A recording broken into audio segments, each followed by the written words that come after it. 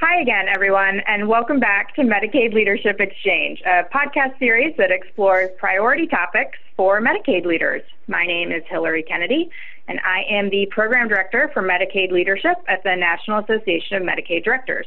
NAMD is working on this podcast series with our partners at the Center for Healthcare Strategies, and it's made possible by the Robert Wood Johnson Foundation. We're continuing to feature conversations between Medicaid directors and members of their executive teams as they share their insights and strategies on a variety of key topics. For today's session, I'd like to introduce our moderator, Mark Larson.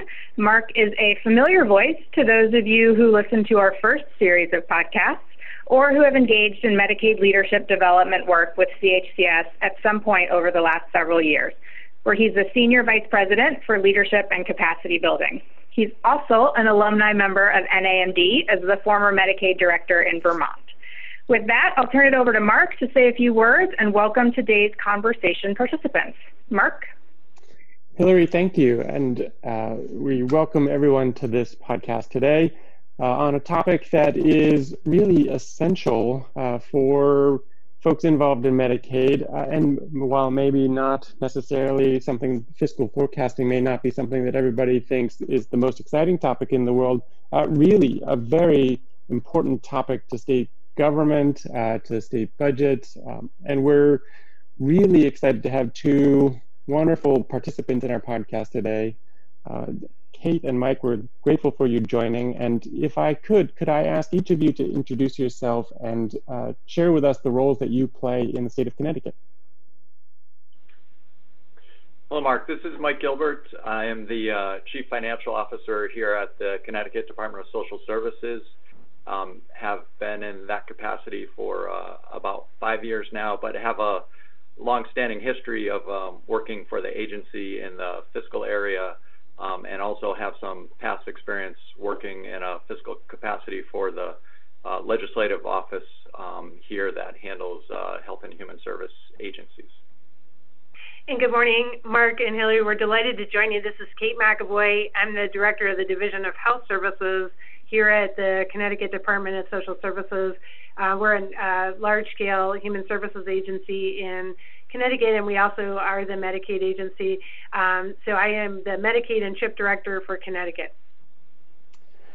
Kate, Mike, thank you. So we know that Medicaid plays an important role in providing access to care for millions of Americans. We also know that Medicaid often represents one of the largest portions of state budgets, sometimes 25% or more. And we know that there's a challenge that Medicaid enrollment and spending growth often tends to be counter-cyclical, rising when state budgets and state economies are actually struggling. And so our conversation today is focused around strategies that and lessons learned from your experience of trying to build alignment around fiscal forecasting and working with your partners both in the executive branch and the legislative branch. And so recognizing that strategic sustainability is a topic that encompasses a variety of components, we wanted to focus today's conversation on the decisions that you make to help identify what to prioritize as you create a sustainability strategy and how to go about the forecasting process to set targets. And I'd like to start by asking you, Kate, how you and Mike work together to identify the strategies around sustainability and more broadly, and then specifically forecasting. When do you bring him into the process, and how do the two of you work together? So that's a great question, Mark, and I think it's really an essential feature of a Medicaid director's experience is building a relationship with the person who's responsible for finances at our respective agencies. I'm very fortunate in that Mike is not only a long tenured person in Connecticut, has the worldview that spans both our department as the Medicaid agency and also, as he said, the perspective of financial analysis and forecasting at the legislative office. So he brings that kind of cross-branch expertise. But he also thinks like a policy person. So we have a rare opportunity always really to caucus with Mike in terms of strategic priority as it's situated in not only how we pay for it, but how we're situating it in our overall cost profile and our trends going forward. So I'd say that relationship piece is extremely important, and I'd say from our standpoint, avoiding kind of compartmentalizing roles is very helpful. It's certainly been helpful to us. We don't think of Mike as only the dollars and cents person. We really regard him as a shared partner in envisioning and mapping the strategic direction. Specifically in Connecticut, we, like other states, had a history of use of capitated managed care. We took a hard look at that, and at a watershed year of 2012, made a lot of decisions mutually across branches in Connecticut, certainly led at the gubernatorial level, but representing a kind of good intersection of interests across the Medicaid agency and the legislature. Took a hard look at the foundational structure of our Medicaid program, and at that time really elected to continue the already existing migration away from that capitated managed care structure to a self-insured model. The reason that it's very important that we start there and talking about sustainability is examining that structure during which we essentially brought stewardship of the program in-house in partnership with some administrative services organizations, enabled us to free up resources from what we'd historically been investing in the administrative costs of capitated managed care and reinvest them in the type of care delivery reforms that we believe will be important to actually controlling costs. So the investments we could make in preventative medical, behavioral health, and dental benefits, coordinating that care through intensive care management, and then the structures that started to emerge to the Affordable Care Act, like health homes. Also simplifying our structure so that we have essentially one program for all participants that has the same eligibility standards, the same utilization standards, the same expectations across the board for both members and providers. That simplification and standardization had at its bellwether improved service for people, but we also have evidence that it has incredible value from a standpoint of cost efficiencies. So I'd say back to kind of the root of the question, that the relationship's key. It's about kind of transcending a narrow view of our roles, and it's about examining what opportunities we have within the superstructure of Medicaid to control our destiny. For us, that was about, increased investment in prevention, coordination, and finding the resources in our existing system to capitalize that. Kate, thanks. Part of what I take from your response is the importance of having a strategy around how to control costs and to manage care to the benefit of your members. And Mike, maybe I could ask, as you help Kate craft that strategy and plan internally, do you have strategies that you engage in working with your partners in the executive branch and financial partners in the legislative branch around how to create alignment around specific fiscal goals and strategies? So that is a great question. I would just say that I think that Kate has put together a strategic vision for the Medicaid area that has allowed, I think, both our office and other entities, the executive budget office and the legislature, to focus on and to achieve sort of mutual alignment around. I think that, as you described, it's a strategic structure that, while it supports cost containment, it's primarily around improvements to member services. And so it serves both purposes, and it resonates, I think, throughout, the different partners who are involved. And so it allows us to then come up with financial strategies that sort of work within that framework and, support that framework. And we can achieve both goals, generally speaking, not necessarily always, but we can generally achieve those mutual goals simultaneously. So that framework has been invaluable. I think from a, more particular on the financial side, I think our agenda has really been around, how can we support that agenda? What are the tools that we can develop to support that agenda? How can we sort of spread the word, or how we can share information, provide a level of financial transparency, that supports people's understanding of where we are in, in terms of performance against that strategic agenda. And so all those sort of things are, some of the areas that we have focused on when we're asked for, what sort of financial adjustments or budget options we should put forward. I mean, our first, reaction to that is to try to structure our proposals within that broader strategic framework. As Kate was saying, care coordination, rebalancing, targeted investments or reinvestments, shifting dollars to follow the orientation of the strategic plan. So that really helps us frame how we move forward. It helps build a consensus around what we're trying to do, and I think brings together the different stakeholders, executive and legislative, around those general principles. Like that's really helpful, and makes me think that a key process where a lot of those conversations kind of center is the fiscal forecasting process that often drives state budgets. And we recognize that there's a lot of variation state to state about how the legislative and executive branches work together around forecasting. In some states, there's a statutory requirement for legislative and executive branches to agree on projections, while in others, they actually can do their own projections, which can be different. The variation in the process can have a big impact. But with that in mind, we were wondering about how you both work on the fiscal forecasting process itself. What are some of the challenges you face in aligning your forecasting with the forecasting of the legislative branch, or how do you bring in the governor's office into that process?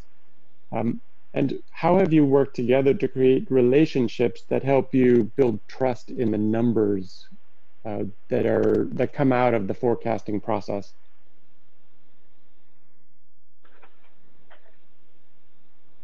So there are two. I think about this in terms of two different streams. Honestly, we have a appropriations right stream, but we also have estimates around federal reimbursements, which would be on the revenue side. Because of the nature of our orientation here in Connecticut, a good deal of the reimbursement that we receive, or the FFP that we receive, is channeled back into the state general fund. So we have a pretty structured process around how we mutually forecast revenue. And honestly, that is probably related much more to the general revenue forecasting of the state, of which we are a small component. But there is a process there where the executive and legislative branches, or the staff at least, meet and come to what's called a consensus revenue forecast. It's a, like I said, it's a structured process. It happens generally on a quarterly schedule. So that is one side of what we do. And the other piece, though, around the appropriations framework is a little bit less structured in terms of that general agreement process. There's a lot of structure to the submissions, as I'm sure there are in all states. So, the way we generally work in that space is we also work to try to come to consensus, but once again, less structured. I think the focus there is around a high level of transparency. Once again, the same things that we try to do to reinforce, support the strategic vision. We're also trying to do around the expenditure reporting framework and the budgeting framework. So we have a high level, I believe we have a high level of information sharing, certainly with our executive partners and also with our legislative partners. So, detailed expenditure reporting, per member costs, all of what we think is the relevant information for all of us to collectively come to a general agreement around, what's needed on the appropriation side. We also have a process where we share all of our estimates completely, both with the executive branch and with the legislature. So not only is there transparency around the expenditure reporting, but there is a high level of transparency around all of our estimates. I think all this sort of bringing us to a point where, what we're trying to do is establish credibility with our partners, and it is a process with a high degree of honesty. The things we know, we will put forward, and honestly, the things that we do not know or where there's still outstanding questions, we're going to flag for people. We are not trying to, do this in a way that is not fully transparent, or that does not hopefully support our credibility in the long run. And I think by acting in that way, we're able to achieve a general understanding, and also people understand sometimes where we're at in terms of perhaps not being able to share information because we're still building a department position. So we are very transparent and I think very candid with our our executive and legislative partners. And fortunately, I have to say, fortunately, we have a relationship with them that is long-standing and supports that kind of arrangement. I mean, that requires trust in both directions. Personally, I feel like we have a great deal of trust in both places, which makes that process much easier to achieve. Yeah, Mike, thank you. As somebody who has been both a Medicaid director and served on an appropriations committee in the legislature, I know that a lot of the technical work here is built in numbers and figures and charts and graphs, but I'm noticing how you consistently sort of remind us of how information sharing and collaboration is key to the process. And Kate, I'm thinking about how the Medicaid budget itself is so important to the state's fiscal strength, and there's a lot of pressure on the forecasting process, because if you're 0.5% over budget, that's a real big problem for the state. But also, if you're 0.5% under, given the pressure on Medicaid budgets on the rest of state government, you can put real pressure on the rest of state government if we're too conservative with our forecasting. And I'm just wondering if you have any thoughts about how you approach the sort of the balancing act of that forecasting process. Yeah, I'm so fortunate to work with Mike in this, because I think he emblemizes everything I believe philosophically and practically about this. I think the things I want to say are, as a Medicaid director, you have to be the one to self-actualize your strategic agenda in collaboration with your important peers, your leadership, your finance director. I think often Medicaid can be kind of the target of observations and characterizations about its position in the state budget, about unqualified checks on rate of growth, usurping resources for other divisions of the budget. I think for me, the first question is you are responsible for leading up and out on your strategic agenda, which should squarely address not only the premise of how Medicaid is characterized, and let's definitely do that factually. And I think Mike has done an extraordinary job of equipping us to describe both our absolute position in Connecticut and our relative position over time and as compared to other states. And in the way that he described, he has produced, and we publish on a periodic basis, essentially a framework of sustainability that has key indicators. It has pieces around our administrative costs. It has profiles of our PMPM trend. It has features around our categories of spend, the relative percentage of the budget, our revenue profile from the federal government, and the corresponding level of investment of state funds. These are indicators that allow us to engage factually with all of our stakeholders, notably with the legislators who are going to be making appropriations priorities. He also equips us on a sort of instant basis, ongoing, to engage. We engage on a weekly basis with our budget office on performance on strategic priorities that are embedded in the budget. We are able to push information, as you said, monthly to our committees of cognizance, and that really captures a lot of the line item detail that people often really speculate about in Medicaid. And absent that level of information, I think people fill in their own narrative. And again, pushing back on that, again, so that we're all kind of situated with facts is super important. And Mike also gives us the opportunity to engage in a very detailed way with our statutory oversight body. We're fortunate to have in Connecticut a very engaged Medicaid oversight body with which we meet on a monthly basis. And again, back to that sort of self-actualization, not only do we feel we're responsible for setting the strategic agenda, but we help lead that agenda setting for that group to align with the priorities of our strategic agenda. And we regularly feature, information on the enrollment trends, how that is affecting our PMPM. We have the benefit of Mike showing visualizations about that are accessible. I can't stress that enough, because we can't just share data. We have to actually set it in context and help people be able to parse it in ways that are meaningful.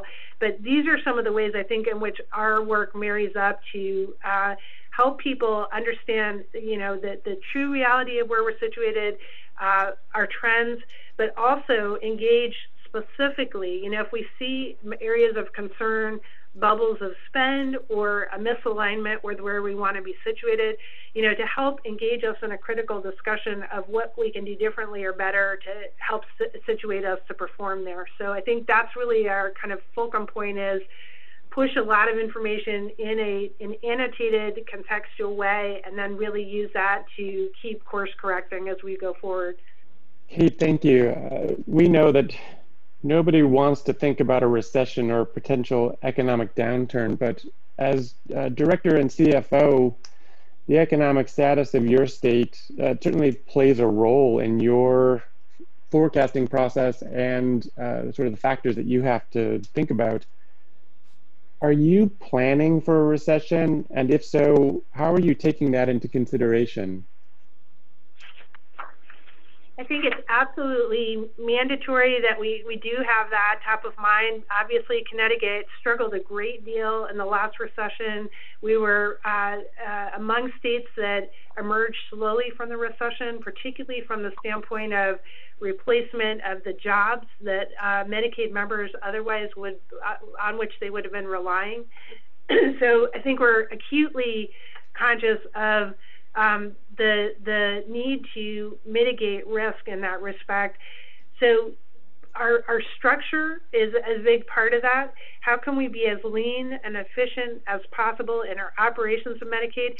That may not seem like the sort of sexiest area of focus in Medicaid, but for us, it's actually freed up resources to become a self-insured model that we've been able to reinvest in the types of strategic priorities around care coordination, integration, and as Mike said, rebalancing of long-term services and supports that we absolutely know, it's not a hypothesis, we know will help us keep controlling that cost trend. So I think that piece is very important. Examining structure and operations are as calibrated as possible and as efficient and effective. I think the other piece is examining how you can accelerate aspects of your reform agenda that are really meaningful. For us in Connecticut, that's our rebalancing agenda. We have a multifaceted, governor-led rebalancing agenda that is helping to reverse that historical higher than needed or wanted incidence of use of institutional care for older adults and people with disabilities. The more we can do to keep strategizing, building, and layering on the approaches there to help people re-engage in community settings helps our cost trends. So I think that's a particular area of focus here that we see is not only about member needs, but it's about optimizing spend in the program. And that's an example of risk mitigation. And then I think really examining, that constant attention to where we are situated with respect to outcomes, proving that out as a component of justifying the state investment in Medicaid, given a lot of competing priorities. No matter how good the economy, there's a lot of other areas of investment. So all we can do there, not only to justify that, but to examine opportunities across budget sectors. A really important area of focus for me right now is implementing a supportive housing benefit in Medicaid, which we're going to be doing later this year.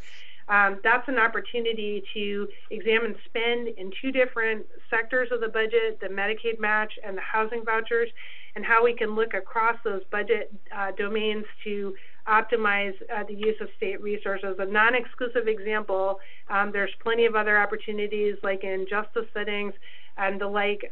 So I think those are some of the ways which I think about that, Mark. You know, this is a topic that I always find very exciting. Medicaid financing and forecasting, I think, is such an important topic, and we could talk all day, but maybe a last question that I would ask the two of you to share just sort of general thoughts about, do you have advice about what strategies or insights you'd share with other directors or CFOs as they work to create a forecasting process that reflects their state strategic priorities, and how to work with the other partners throughout state government in order to build trust and have that process be successful? So Mark, maybe if I could take the first part of that. So I think that, you know, there are maybe two components to that piece. So when I think about what you just mentioned, what we have tried to do here is set up some benchmarks that correspond to both the strategic direction, but also to take a step back and say, okay, what are the expectations of my stakeholders around funding? So if the expectation would be something like, you know, we achieve a steady PMPM or a low or you know, a PMPM without any growth over a certain number of years, right? Would people from the outside looking at some of those benchmarks, you know, see that as a sign of good performance? So, you know, keeping the admin load at a low level, you know, so there's two different components to that. One is, okay, are we shifting the money to the right places that correspond to what we're trying to do strategically? And then on top of that, if you're looking at things from the outside, what would you consider to be, you know, good or benchmarks that would support what you would view as a solidly performing program? So if we can do both of those pieces from a benchmarking perspective, you know, as Kate was speaking to, we can, you know, convince folks in the with an outside perspective that we are operating, you know, in a positive direction, in a strategic direction, and achieving the results that you know, anybody looking at the program would think are, I think, at a high level of performance. So that's what we're trying to do. So when we look at things, I think, you know, what I would say is that, you know, obviously every state is uniquely situated, but you know, there would be benchmarks or you know, certain performance outcomes from a financial perspective that you could put forward, you know, sort of representing those kinds of thoughts. You know, what would you view as a well-performing program? And you know, what's your context to frame those within? So I think that's what we've tried to do here to build, you know, that faith in what we're doing. And then I think other, you know, I think good things follow from that. You know, the relationships, the credibility, you know, things of that nature then are easier to put into place when you have that framework. So, Mike, thanks. Kate, any other suggestions to Medicaid leaders across the country? Yeah, I mean, I think this goes back to the leadership agenda that NEMD is really championing. It's just basic pieces around, you know, connections on a personal basis, being timely and forthright, all those things that Mike talked about, pushing information as opposed to waiting to have that information demanded from you. I think in state government, sometimes we can kind of fold down if we feel like there's an adversarial relationship or there's a bad history. And in fact, I think our experience is the more you kind of engage there and push out rather than kind of go back into the bunker, the better. And it's not always an easy process. We don't mean to gloss over any of that aspect, but I think you can really rely on having done your utmost to kind of tell the story, set the agenda, and equip people with facts, which I guess Mike and I feel like is a great resting position no matter what the result. And kind of that kind of equips us to get in the mix. And then really, you know, like I was saying earlier, I think that piece of getting to know one another, not making assumptions on both sides about perspective or orientation. You know, the finance person's not just the dollars and cents person. The Medicaid director is not just the person spending all the money.